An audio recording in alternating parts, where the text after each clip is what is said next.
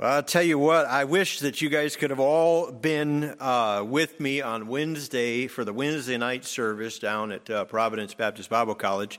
I'll tell you, Brother Tim Green preached, and man, the Lord just got in that service. I mean, it was a powerful, powerful service. God met with us in a very real way.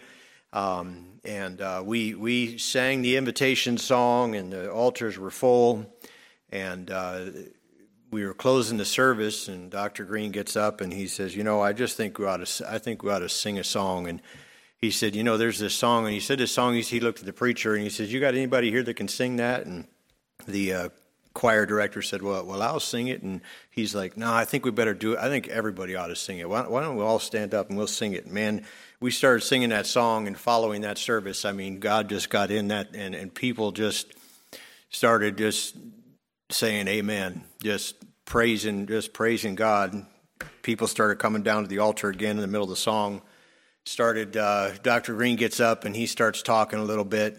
He just begins to preach, and we're all still standing there, and he's preaching and talking and sharing from his heart, and then everybody out there's like, preach again, and people are like, let's sing another song, and Dr. Terry Angel was there, and so the pastor interrupts Dr. Green, who was teaching, and he says, Brother Angel, what song you want to sing?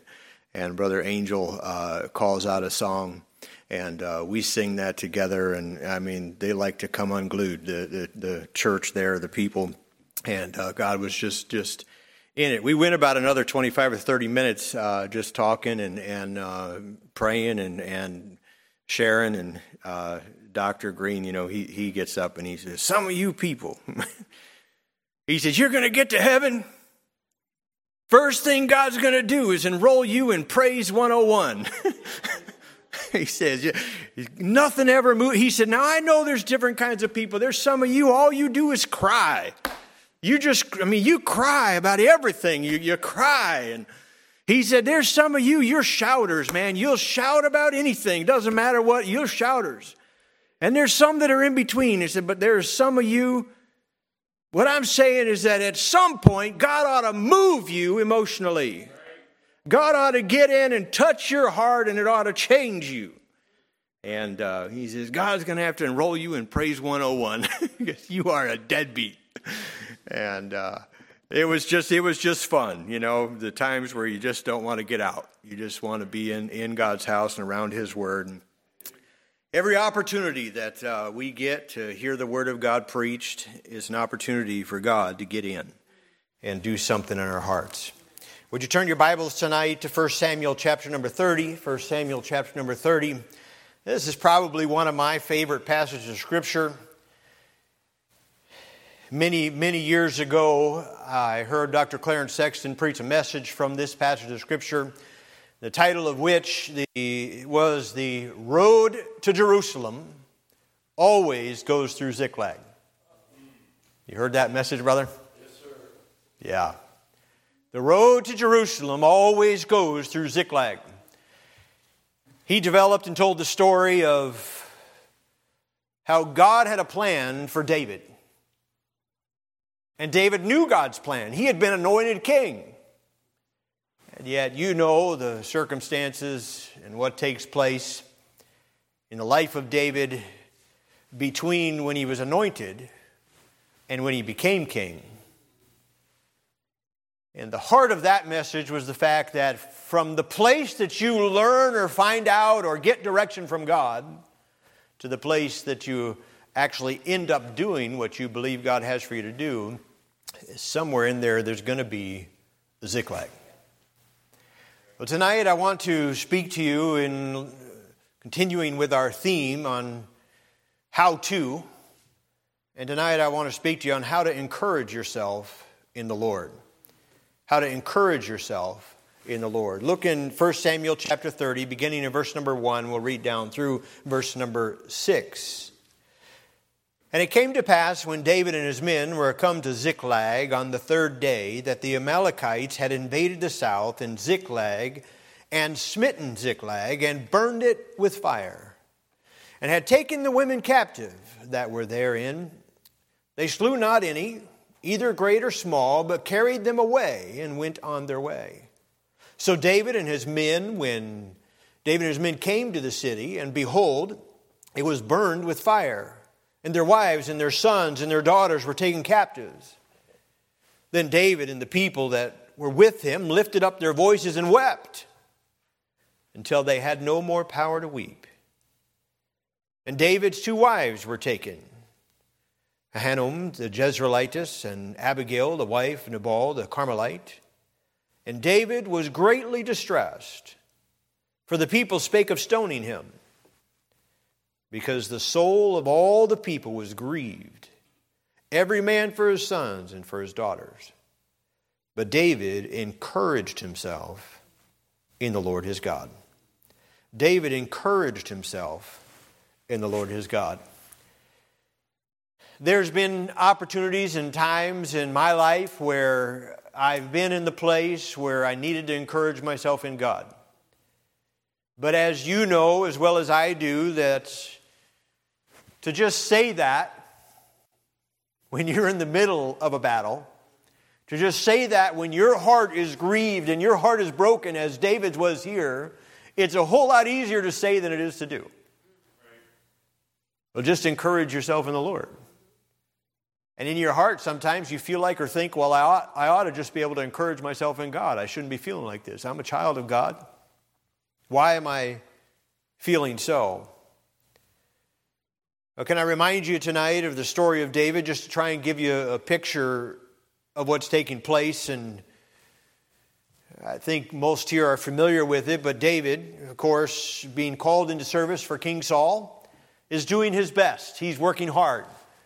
He gets into battle and he fights hard, and he wins many victories, and he serves the king and plays his harp and brings peace to the king's home. And over again, David, whatever he does, he excels at. What an amazing, exciting thing. The problem is a green-eyed demon of jealousy and bitterness gets into the heart of Saul. And Saul allows this to overtake his spirit, and he will not be appeased except by the death of David.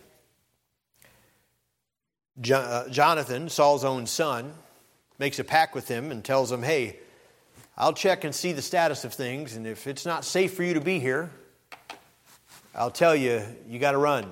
Go a little further. He told his servant, go a little further. They're yet beyond thee. Go a little further. And David knew he had to run. So he was just trying to do what's right, and yet here now he's on the run for his life. He runs down to Gath. The king, Achish there, and his men determine who this David is. The men come and say, hey, isn't this the guy that they said, Saul killed his thousands, but David his tens of thousands? That would be tens of thousands of us. David all of a sudden realized this was the problem. And you remember the story how he begins to act mad. He acts like a crazy man. And Achish, of course, at that time, they had something rightfully so, but against a crazy man, they wouldn't just kill him. And so they said, hey, you brought this crazy man to my house? He's mad. Get him out of here. And so David escapes with his life. After narrowing escaping with his life, from there he begins to figures, I'll just go hide in the cave of Adullam. He's there, and for some reason, a group of men decide to come and live with him. There's a group of men that he start gathering around, and there's one or two, and then a few more, and a few more. They come and began to live with him and hang out with him. You ever heard the saying, misery loves company? People just started gathering around. Well, there's a whole bunch of miserable guys. We see in chapter 22, he says in verse 2, he says, and everyone that was in distress, and everyone that was in debt, and everyone that was discontented, gathered themselves unto him, and he became a captain over them, and there were with him about 400 men. I think these men just started gathering around, and it's all these men that had all these issues. They had all these problems. These men that were upset with life and felt they had been given a raw deal, and They were in distress. Nothing was going right for them. They were discontent. They were in debt, maybe running from a debtor. Life was rough. Through the hills, the caves, and the mountains there, this cat and mouse game, this cat and mouse drama played out between David and Saul. And you remember the stories where David had opportunity to kill Saul, but he wouldn't. I'm not going to kill God's anointed. I'm not going to touch God's anointed. And David finally becoming so frustrated with this cat and mouse game and constantly being on guard and trying to be vigilant for his life, we see in chapter 27, verse number 1, that he decides to go and live among the Philistines, the enemy. He says in 27, verse 1, he says, "And David said in his heart, I shall now perish one day by the hand of Saul. There is nothing better for me than I should speedily escape into the land of the Philistines. And Saul shall despair of me to seek me any more in any coast of Israel.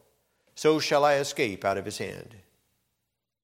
David, gone, living among the enemy of God's people. He's able to convince Achish and that king and others that he is a good guy. And that although, yes, he had killed his tens of thousands, he was not going to do it anymore. From here on out, I'm going to be on your side. Actually, there's literally, you can read those passages of Scripture and you see him describing this to the king. And he's like, yeah, no, I won't do that. I'm on your side now. And he convinces the king Achish of that. And Achish says, okay, I believe you, and you can come and live here with us, and gives him a place called Ziklag to live. Well, the inevitable happens. The enemy, that would be David's people. They show up and are ready to go to war. King Achish calls all of his leaders for battle. He says, guys, come on. It's time to go to war. We need you. They're all gathering for battle. They're all packed for war. And David and his men say, well, we're on this side now, so let's get our things together. They get all their stuff together. All the men leave Ziklag and go to meet with King Achish and the men ready to go to battle. And all of the leaders, not Achish himself, but all the leaders, they look around, they say, it's one thing to let him live here. It's another thing to say he's got our back in battle. The story unfolds, and ultimately King Achish comes to David and says, well, listen, I'm a little sorry about this, but you have not fully convinced the other leaders, and therefore you're going to have to go home. We don't want you in battle. So David, rejected by his own enemy, running from his own people, living in a foreign land, supposed to be the king, and yet here he is, tossed aside. It doesn't look like things could get any worse. They're on their way back home, and they come up upon their city.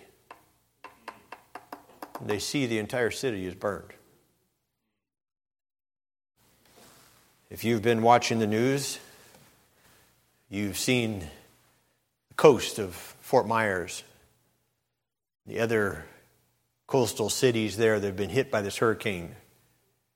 The utter destruction that's happened, and the different news commentators and the interviews of people standing in front of their house that's wiped out. I mean, can you imagine coming home and seeing what little earthly possessions that you did have all burned up? But not only that, his wife and kids are taken captive. They're gone. I can imagine the men standing around, and you can hear all of the what ifs. You can hear, well, man, if we would have been here, this wouldn't have happened. Why did we go? I mean, we went to go fight, and we didn't even get to fight anyway. We should have just stayed here. If we would have stayed here, boy, this is David's fault. And a rumor begins to happen among the men, and all of a sudden Dave hears about the fact that they're planning to stone him.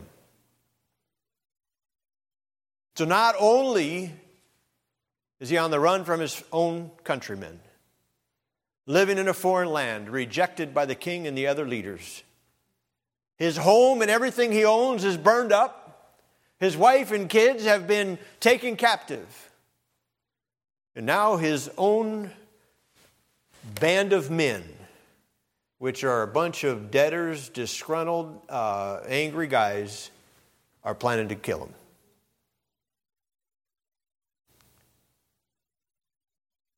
I don't know how it could get much worse. But the Bible says in that situation, David encouraged himself in the Lord. David encouraged himself in the Lord. I want to give you a few simple practical points from this passage of Scripture about how to encourage yourself in the Lord when that time comes.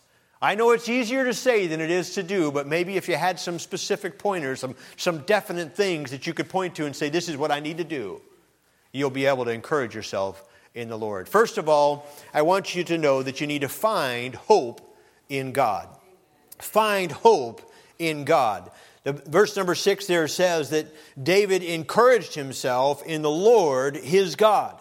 He found hope in God when the circumstances looked hopeless. That word encouraged means to fasten upon, means to make strong.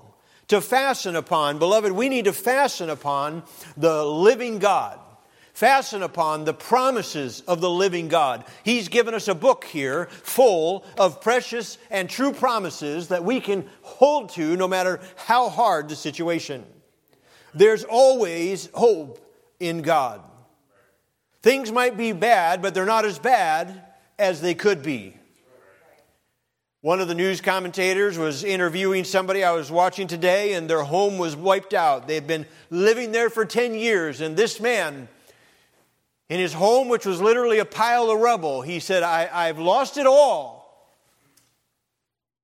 But then he went on to say, but I'm so thankful for the 10 years that I got to live here trouble-free. 10 years I got to live here and enjoy this coast and see this beautiful. We had 10 amazing years living here. And he said, and I'm thankful also that although I've lost all of this, I was able to go down the road and stay in a brick home so that I didn't lose my life. What I'm saying is no matter how bad it gets, it could be worse. You can hope in God. I remember many, many years ago as a young assistant pastor, I got a call early in the morning that one of the church members' houses was on fire. I immediately got in the car and drove over to the house. I arrived there, all the fire trucks were out there, hoses running all over the place. Mrs. Daniels was standing across the street. Her husband, who was a OSHA crane inspector, left very early in the morning. He was already gone. Mrs. Daniels was standing there on the street and tears coming down her face. I stood next to her and she said, it's all gone. Everything. All of our family photo albums. Our wedding album, my wedding dress. All of our family history. She's going through and tears coming down her face. And she said, it's all gone. I said, Mrs. Daniels, I know that there's a major loss that you're watching go up in smoke right now. But I had her several-month-old baby in my arms. And I said, you've got a baby here. And you have 9 other children sitting in the grass over here. Not one of them injured. God's still giving you a lot. I'm not making light or in any way detracting from the loss that you have. But what I'm saying is we need to look at what you still got. I know when those things hit us, it hits us hard. But at the very least, no matter how bad it gets here on earth, beloved, we know that we have a home in heaven because our sins are forgiven. Psalms 103, verse 2 through 5 says, Bless the Lord, O my soul, and forget not all his benefits. Who forgiveth all thine iniquities, who healeth all thy diseases, who redeemeth thy life from destruction, who crowneth thee with loving kindness and tender mercies, who satisfy thy mouth with good things, so that thy youth is renewed like an eagle's. Beloved, we need to stop looking at the problems and start grabbing a hold of the promises. When you get in that place where you find yourself in a ziklag, you find yourself in a place of great distress and turmoil, when you're on the brink of utter discouragement, you can encourage yourself in God if you hope in God. Stop letting fear control you and let faith lead you. David, I can picture him here getting away from the men who spake of stoning him. I can picture him carrying away, maybe followed by his mule or horse. He's got his things for battle on there, but I imagine with who he was and what he did that he probably had his harp there. Little small thing, and he probably sat down on a stone and began to play some songs. Didn't feel much like singing, but I can see him praising God. It is on the wings of a song that David was lifted from his present circumstances to the presence of God. He was able to hope in God, much like Paul and Silas over there in the New Testament. When they found themselves in prison, yet they began to sing and praise. Maybe he sang Psalms 34, which according to the historians he had written just a couple years before this time. In Psalms 34, I'm not going to read the whole thing, but I'll read a few of the verses. He says, I will bless the Lord at all times. His praise shall continually be in my mouth. My soul shall make her boast in the Lord. The humble shall hear thereof and be glad. O magnify the Lord with me, and let us exalt his name together. I sought the Lord, and he heard me and delivered me from all my fears. They looked unto him and were lightened, and their faces were not ashamed. This poor man cried, and the Lord heard him and saved him out of all his troubles. O taste and see, the Lord is good. Blessed is the man that trusteth in him. And in verse 17 he says, the righteous cry, and the Lord heareth and delivereth them out of all their troubles. The Lord is nigh unto them that are of a broken heart, and saveth such as of a contrite spirit. Many are the afflictions of the righteous, but the Lord delivereth us out of them all. Beloved, you can't let Satan keep you looking at the negative. You know, it's Satan that does that. You can find hope in God, but it's Satan that causes you to continually just to look at the negative. There are things to be happy about. You can stand in front of a house that's washed away and completely destroyed, and all of your possessions destroyed by water, and you can say, hey, I'm thankful for the 10 years I got to live here without trouble. I'm thankful the fact that although my house is gone, I still have my life. You can choose to look at the positive, but it's a choice you make. You choose whether you want to hope in God or whether you want to wallow in misery. There's always going to be something that you can be negative about or dwell upon. It doesn't matter how good things are going, you could find something negative.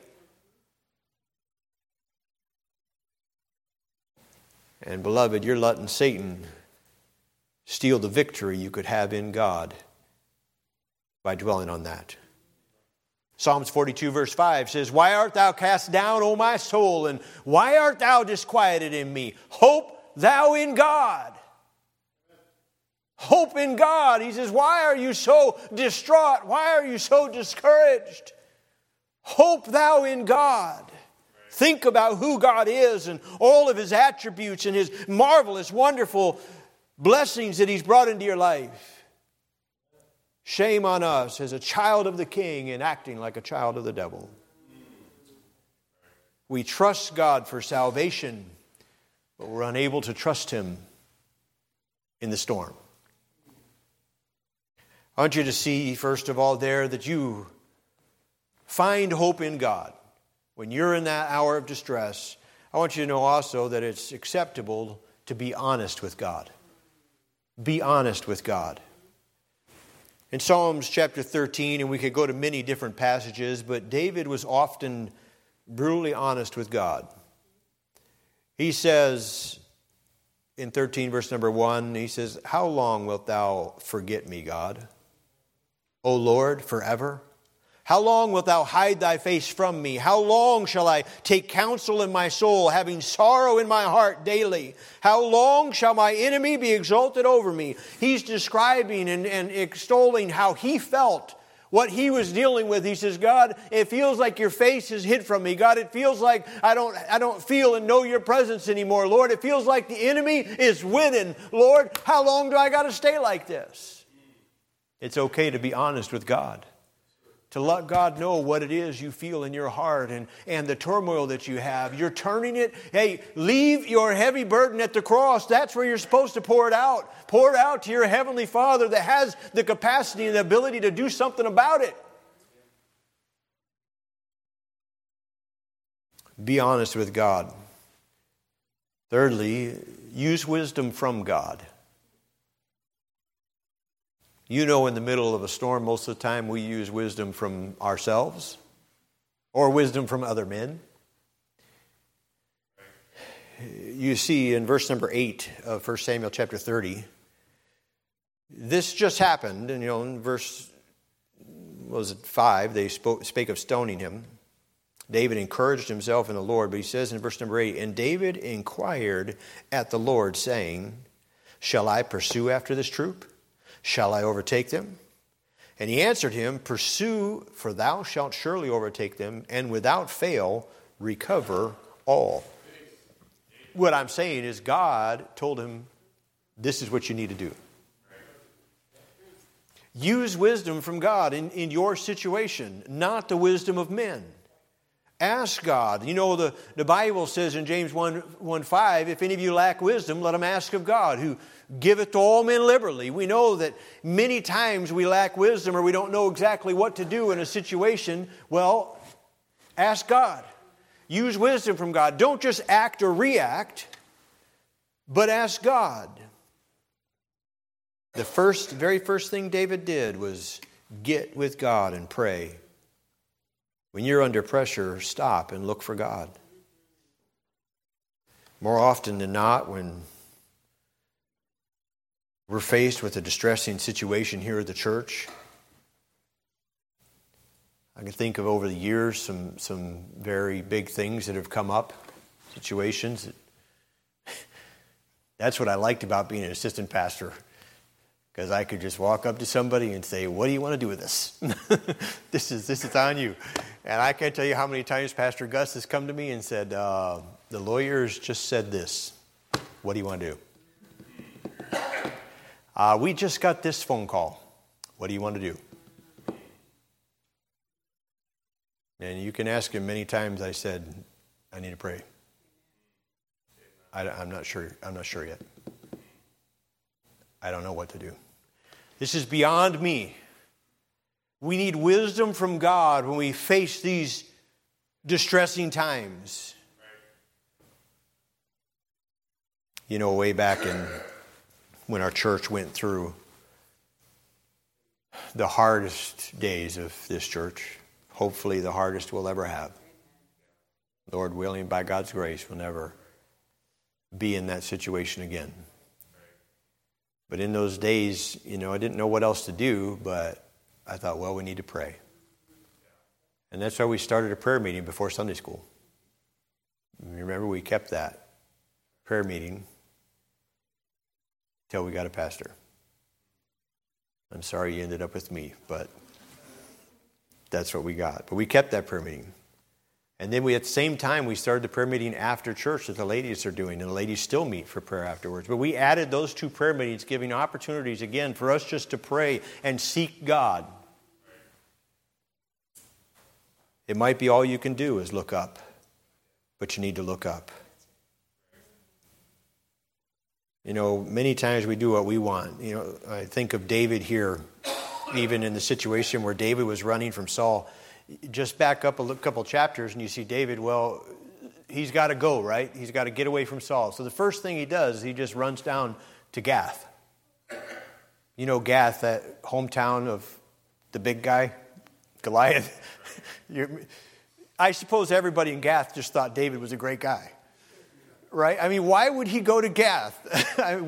Where did he think that was going to work out good for him? I mean, he's the one that killed Goliath, and he's the one that by his actions, so many Philistines were killed. And he runs down to Gath, and there, Achish, the king, and the other guys are like, hey, this is David. Here's our chance to kill him. And, of course, he had to act like a madman. But, I mean, his initial reaction, there wasn't much wisdom there. He just did what he thought was best in his own heart and mind.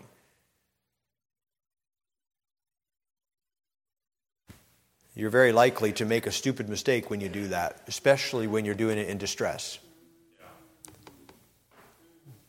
You know, we've taken these grief classes and trying to help people, and of course you guys all know they say don't when you're going through grief, don't make any decisions for at least a year, because you're in a great distress, and very likely you're gonna make some decision, and then it'll be too late to change it, and you'll regret it because you've made it in such great distress. You know, we see in the story here that David's mighty men, that what's their first reaction? When they come home and everything's burned up? They want to kill David, right? That just goes to show you that